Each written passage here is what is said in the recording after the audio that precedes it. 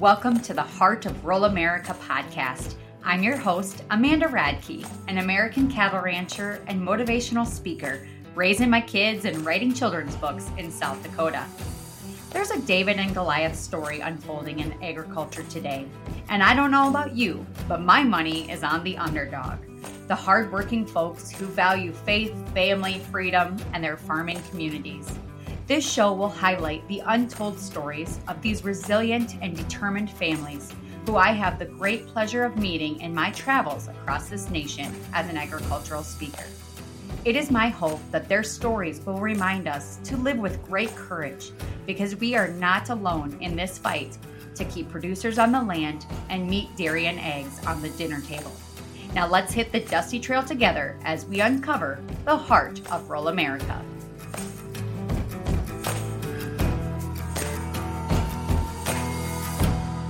Welcome to the show. Here's my mom, Amanda Radke. Welcome to another episode of the Heart of Rural America podcast, the show where we highlight great people I get to meet along the dusty trail in my travels. Today's guest is a really interesting one. I think you're going to really enjoy our conversation. John Bolin, welcome to the show.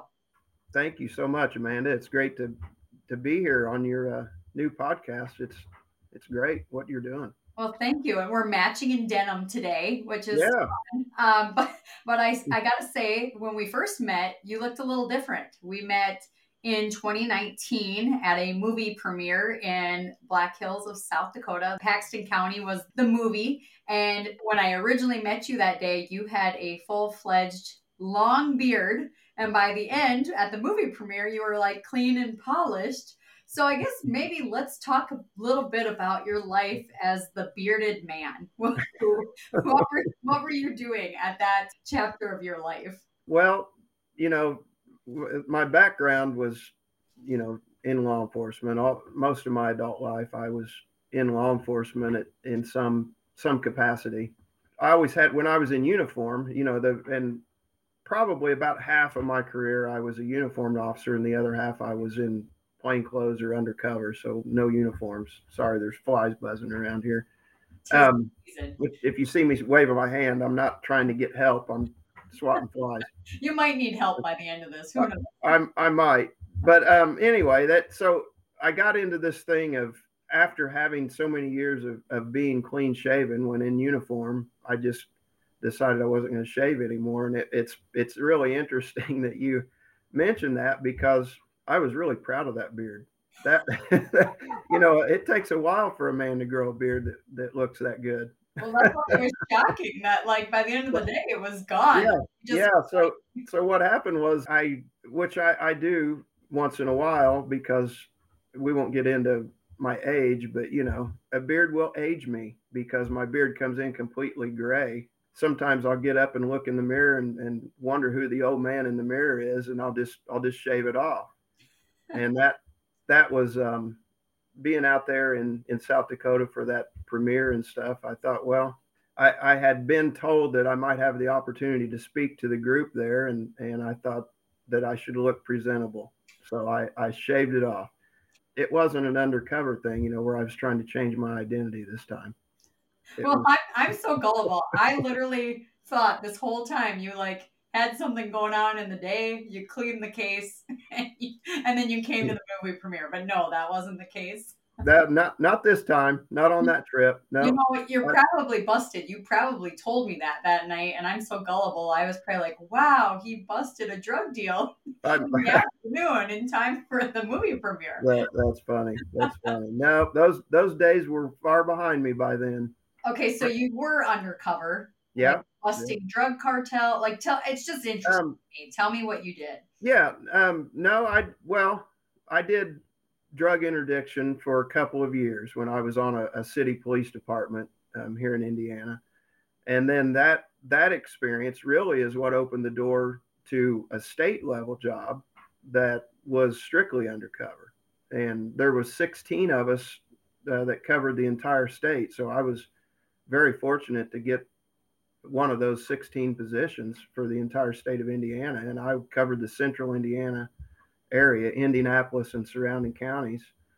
And that was illegal gambling was really the main thing that we investigated there. The drug investigations were, if we did come across some type of illegal drug activity during the course of our investigations into the illegal gambling, we would refer that to the state police or someone that was doing that specifically. But what we mainly focused on was RICO, which has been in the news a lot lately. It's racketeer influenced corrupt organizations, and gambling is one of the predicate crimes that falls under the category of RICO. So I did those type of investigations, and also during that period of time, that 7 to 8 year period of time that I worked for the state in that capacity, I was also tasked to the United States Marshals Service as what they call a fugitive task force officer. So I was sworn in as a U.S. Marshal and had the same power and authority as any other U.S. Marshal, but I was still technically a state employee. It's kind of hard to explain, but so I also hunted high-level fugitives undercover. And so you would just go and be amongst them and be one of them, kind of? Is that basically how it goes? In some cases, we would have to try to get close to some of the people that we knew could possibly be in contact with the fugitive. So yeah, we would go into some pretty shady places sometimes in that capacity. So I have a wide audience, all walks of life that listen to this, but I feel like there's lessons to be learned from an undercover criminal investigator. Like how did you learn to read people and kind of keep a poker face, and I guess, what advice how can you apply this to real life? Because I'm certain you do it still today. Yeah. The most important thing is training and preparation.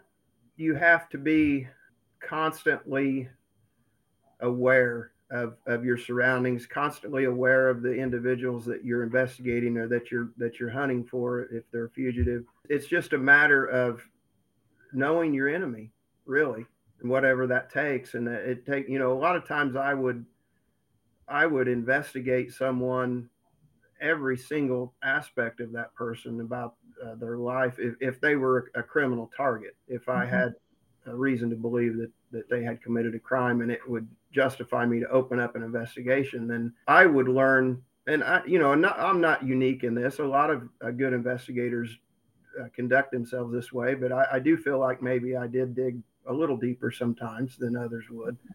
But I would know everything about them that I possibly could learn before I ever had any kind of contact with them. That was just mainly for officer safety, but it was also for being able to question them, to interview or interrogate an individual after making contact and know enough about them for them to understand that you're serious, that you know what you're talking about. And so I feel like in life or politics or business, yeah, that applies. Doing your research, understanding who you're working for, friend and foe. And maybe I always think if you lose the emotional game, you've lost the debate or you've lost the battle. And like conversations with trolls on the internet or dealing with political things. So you're very like you can keep it in check, and I admire that. You're hard to read, but I think that's a good trait for just life in general. That it is. Thank you for that. I that's a compliment, and it's a double-edged sword, really, to be perfectly honest with you, because being hyper vigilant all of the time becomes exhausting.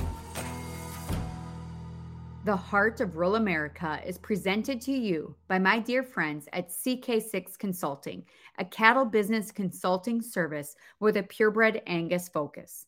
I recently joined the CK6 crew, and I would love to connect with you at an upcoming sale. Check out the sale calendar at CK6consulting.com to learn more about opportunities to invest in elite Angus genetics coming from our progressive and innovative clients who truly exemplify what it means to be the heart of rural America. And for all your semen needs, visit CK6Source.com, an online stud service that features some of our clients' top performing bulls. Give Chris Earl, Wes Tiemann, Cody Fleeman, or myself a call with any questions or business inquiries you may have. CK6 is all about families helping families, and I'm so proud and grateful to be a part of it. Now let's get back to the show. Okay, your next chapter of life. You get out of the undercover world, out of your career in law enforcement. Where do you go next? Well, I have to do a little bit of the backstory on that to connect the dots. But during my time working for the state of Indiana, investigating illegal gambling and any crime that any criminal enterprise that survived off of illegal gambling is the way I like to word it. The director was contacted by the Humane Society of the United States, also known as HSUS, and was asked if our department would be willing to investigate some animal fighting cases. They tied together the gambling nexus with the animal fighting, which is true. Animal fighting wouldn't exist if it wasn't for the gambling and the money that can be made on it. The information that they had was that there was an individual in Indiana that was an international cockfighting person. He was raising cockfighting roosters for international shipping he was shipping them to the Philippines, to be specific. And he had property in the Philippines and family in the Philippines, but the Humane Society of the United States got a hold of that information and then recruited us to investigate that, us being the Indiana Gaming Commission. And that particular case exposed, not until it went to trial, these flies are terrible. They're crashing the show. Yeah, they're getting right on the camera. They want to be on camera. I guess we shouldn't leave the door open so much here in the country. Story of my life with 4 children. I'm like, we don't live in a barn. Shut the door. We live Right. very close to being in a barn, but for some reason, I don't want the flies moving in with me. Yeah, same here. But anyway, even with that distraction there. So anyway, to fast forward, there's more, and I can come back on sometime and talk about more in depth a lot of the different parts of how I ended up being involved in that world. But anyway, the HSUS was one of the national animal rights organizations that was looking at this stuff. And then there was this is getting funny. No, animal rights activists are the flies. Well, that's true. They just never stop. Here they are over here too. There they are. They're sending their little fly drones in here. Yeah. We found out during the trial of that case that, to make a long story short, I was able to infiltrate that individual, and I was able to obtain enough information that we got a search warrant, and we went and took down the operation. And the HSUS was the expert witness on the case. I didn't know anything about the world of animal fighting prior to that. So I learned on the fly, no pun intended, from HSUS how to investigate those things. That case ended up going to trial. And during the trial, the defense attorney brought information forward that the person that was advising me had actually been a member of the ALF in the past. The ALF is the Animal Liberation Front. The Animal Liberation Front has been listed by the FBI as a domestic terrorist organization. So that was embarrassing that we had been working with this person all this time, and we were supposed to be the law enforcement experts, and basically this individual infiltrated us as a police department to get us to go investigate something. Now, that being said, it was a crime. It had a gambling nexus, and so justifiably it should have been investigated. But the involvement of this animal rights group shouldn't have happened. Mm-hmm. Should have been vetted better. So fast forward, we quit working with the HSUS, but we were really kind of getting involved in a lot of animal fighting cases by then, including dog fighting cases. And so we began working with the ASPCA, the American Society for Prevention of Cruelty to Animals. Mm-hmm. And it seemed like that their group wasn't quite as radical as the HSUS folks. And I decided, after speaking with a lot of these individuals and talking to them, working with them on a lot of the different animal fighting cases, that I would wrap up my law enforcement career early and go to work for them. And they offered me a lot of money. And it was good pay. It was excellent benefits. It was a matching 401k savings. Everything, that a law enforcement officer would hope to find at the end of his career is another. Pick up to drive, right? Like all the bells Yeah. and whistles. Mm-hmm. Yep. So my title, I went to work for them. My title was investigator, and they use a lot of police terminology. They use a lot of stuff that to try to make people believe that they're law enforcement agencies, but they're not. They're nonprofit organizations with zero law enforcement power whatsoever. But they recruit law enforcement. They hired me and my title was Northeast Investigator. So I covered the northeast part of the country, Pennsylvania, all the way north to Maine and down the East Coast, New York, and that area was my area to work. I also trained law enforcement officers. I trained them using the ASPCA's curriculum, basically, and traveled all over the country training police officers in so-called animal cruelty investigations. Oh, okay, pause on that. Yeah. ASPCA, Mm-hmm. the animal rights organization with more money than God, that Right. weaponizes that money to take producers off the land and to Mm-hmm. strip away our private property rights and our ability to own animals. Right. They are training law enforcement. Oh, absolutely. Training and recruiting law enforcement to come to work for them. Just, that was the case with me. Cool. But the HSUS has a law enforcement training division, and they train more police officers throughout the country than the ASPCA does. I can verify that as fact because HSUS was in Mitchell, South Dakota, doing that exact same thing within the last couple of years. Mm-hmm. Absolutely. So, I was there for a few years, and I realized throughout my time there that there were a lot of things going on behind closed doors, a lot of things that they were portraying themselves as a certain way to the general public. They were talking about how many animals they were helping and rescuing, among a lot of other things that they were doing that from my perspective and my experience was shady and borderline criminal. Mm-hmm. And violations of people's constitutional rights. And I began to speak up about it.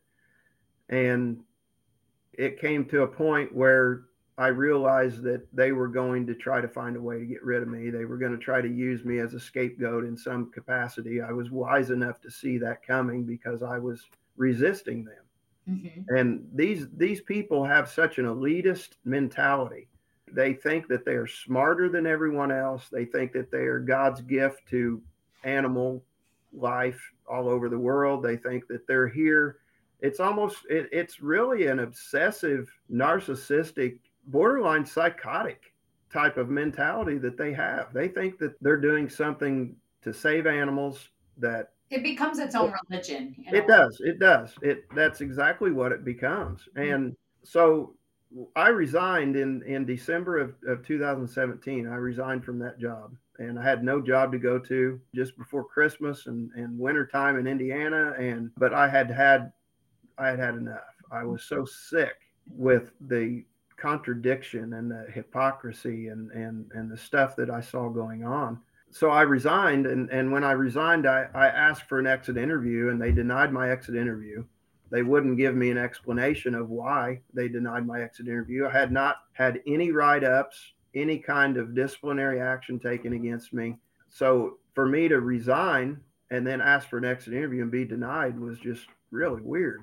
I didn't get my exit interview, and I was going to just move on and with my life. And I started to think, no, there's a reason why I experienced the things I experienced, mm-hmm. and I'm going to share this. And the blessing in disguise, as some people will say sometimes, when we think that the world's turned upside down and we don't know what we're going to do, then there's a purpose. God puts us where he wants us when he wants us. Yep. And when I started into law enforcement at the age of 19 as a county deputy here in Indiana, I never had any idea whatsoever that I would end up where I am today as a result of my law enforcement experience, which led me to work for the ASPCA, the largest animal rights organization in the country, and that this country boy from Indiana would end up in New York City and working for this kind of an organization. But it was all for a purpose. And so the exit interview is where they have you sign a non-disclosure agreement. basically a gag order. They'll bribe you with a big severance package and say, now sign on the dotted line and keep your mouth shut. Yep. You don't talk about what we do or how we do it or anything like that. So I didn't get offered that and didn't sign one. So I was free to speak and share the truth as much as I wanted to. So I set up an undercover account on Twitter and started tweeting stuff out. And then I got contacted by a couple of different individuals and ended up being contacted by Trent Luce. Mm-hmm. And Trent offered to have me on his show, Rural Route Radio. Mm-hmm. And the first time that I went on his show, we had a discussion, obviously, beforehand. I told him that I was not going to mention who I worked for because I was terrified that they were going to sue me. Yeah. And I had seen how they did those things, how they would tie people up in legal stuff. And there's no way you can fight $1 billion industry when you're just a former cop from Indiana. The Heart of Rural America is presented in part by Linz Heritage Angus and Meats by Linz. Founded in 1963 as a Chicago neighborhood butcher shop and growing to an international supplier of high-quality beef in the white tablecloth space, Meats by Linz is a 4-generation family-owned business.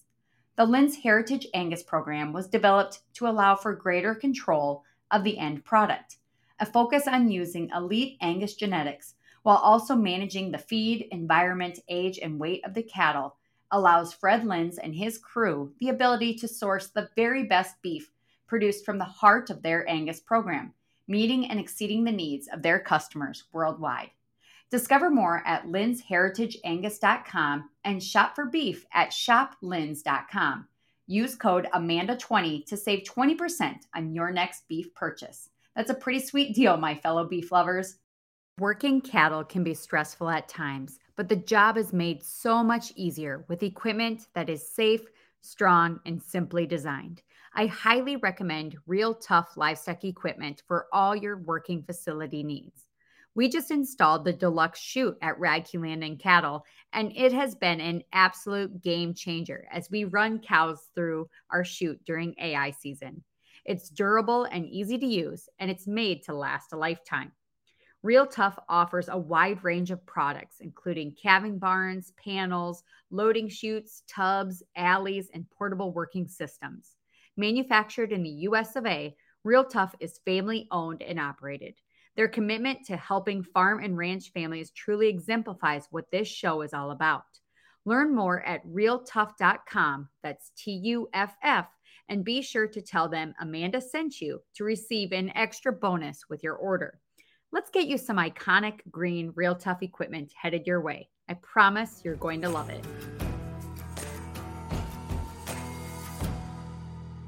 You've said that they could stop getting donations tomorrow and they could still operate for the next 30 years, correct? Without. Yeah, it was something like that. But that was when they flew me to New York for my week-long orientation, and I asked one of the other people that was working there, that had been there for a while, that was out there for the training or whatever. I said, this is amazing that how much money these people have and how can they afford to pay all these salaries and the brand new Ford truck that they gave me for equipment, the big trailer that they gave me, and a credit card with a $10,000 a month credit limit to buy the supplies that I needed. And he said, I was told that they have enough money now in savings, and they have money in offshore accounts also. It's been verified.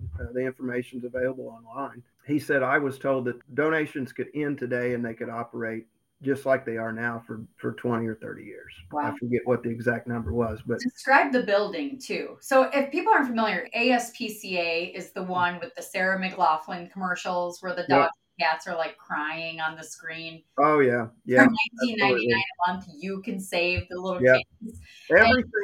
Everything that they do is based on emotion.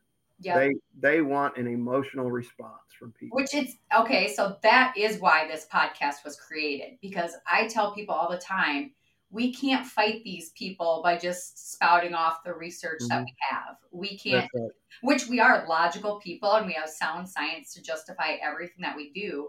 But until people see what our heart is, we're not even playing the same game. I mean, they're Right. they're still not following the rules and codes of ethic of the cowboy, of course, the animal rights activists, but they are Hmm. so good at preying on people's emotions. And if they Absolutely. only knew the people that they were hurting, which is you and I, which is people in Hmm. rural America, it's the Yeah. only way we can change the course of direction because these donors are well-intentioned people. They have big hearts and they want to help and make a difference. Hmm. They've just been conned. They frankly Yeah. been fleeced of their money, and it's Absolutely. terrifying. It's crazy. Yeah. And that's a lot of the reason why law enforcement agencies get so caught up in it too, because, law enforcement, especially now more than ever, when I started in 1989, there were still people still respected law enforcement. Mhm. And I was very fortunate to have mentors when I started that had been there since the 60s and 70s in law enforcement. And you're talking about old school cops there. Mhm. Yeah, I just got derailed a little bit, but getting back to your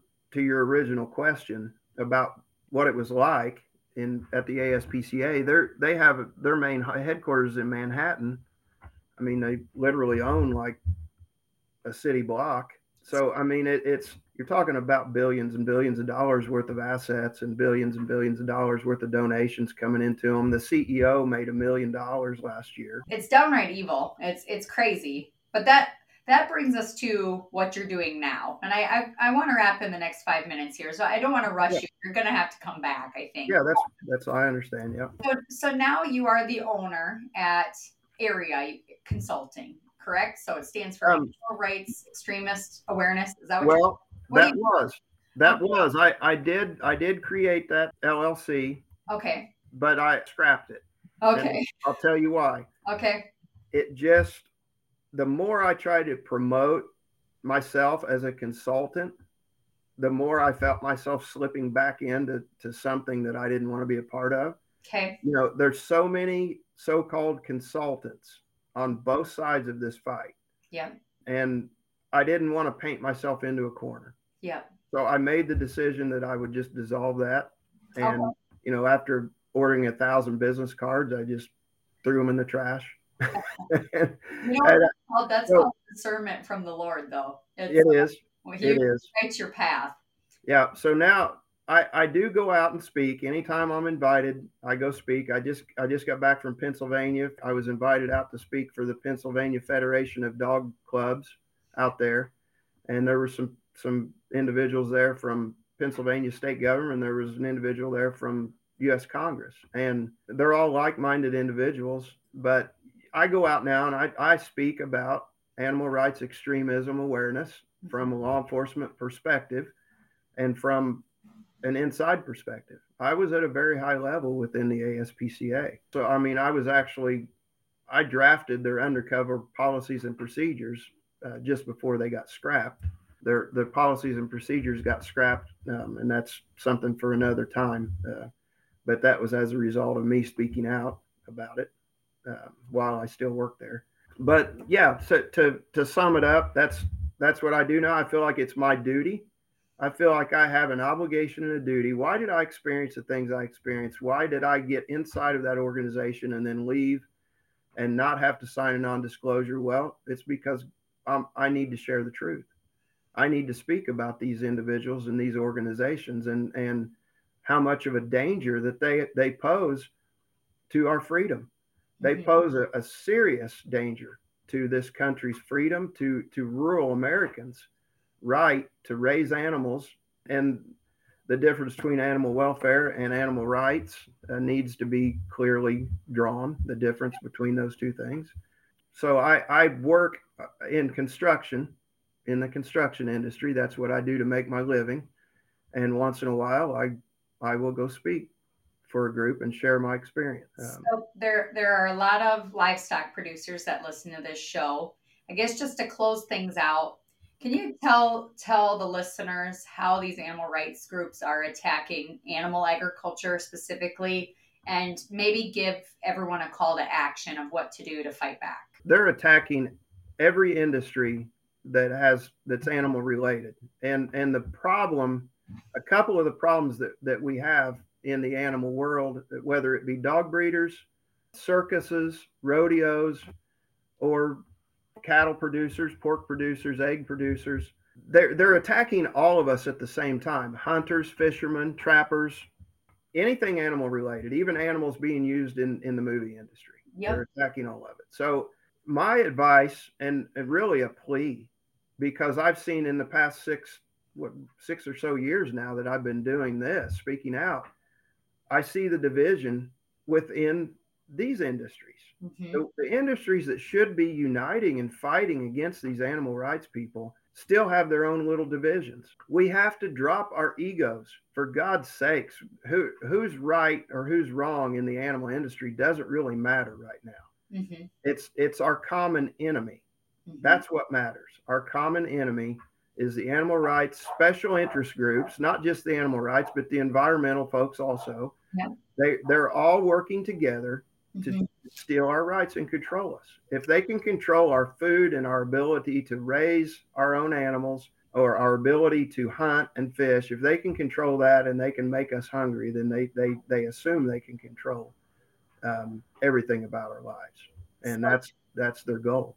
To me, it's all summed up as a private property rights issue, which is the hill I die on. And I'm glad you mentioned the environmental extremists too. Mm-hmm. And it really is, he who controls the land controls the food, and who controls the food controls the people. And so the landowners in this country have a really great opportunity to be stewards of the land, but they have a great responsibility to fight for their private property rights. So that's animals, that's land, that's the clothes on your back, the food in your refrigerator. Absolutely. Any government, any climate change, tyrannical regulations, any extremist groups that says cows should have citizenry, or we shouldn't be able to own dogs or have circuses or rodeos or whatever it might be. It's not that issue. It's the greater issue, which is freedom, liberty, that's right, rights. And that's right. Absolutely. I guess thank you so much for coming on. I feel like we could do another hour of this, and we're going to have to on the next episode of The Heart of Rural America. So I'm Amanda Radke with John Bolin. We'll see you on the Dusty Trail, John. Have a good day. Thank you for tuning into the show. If you found value in the message, I would be so grateful if you would subscribe and share to help spread the word. Until next time we meet on the Dusty Trail, I'm Amanda Radke, and this is The Heart of Rural America.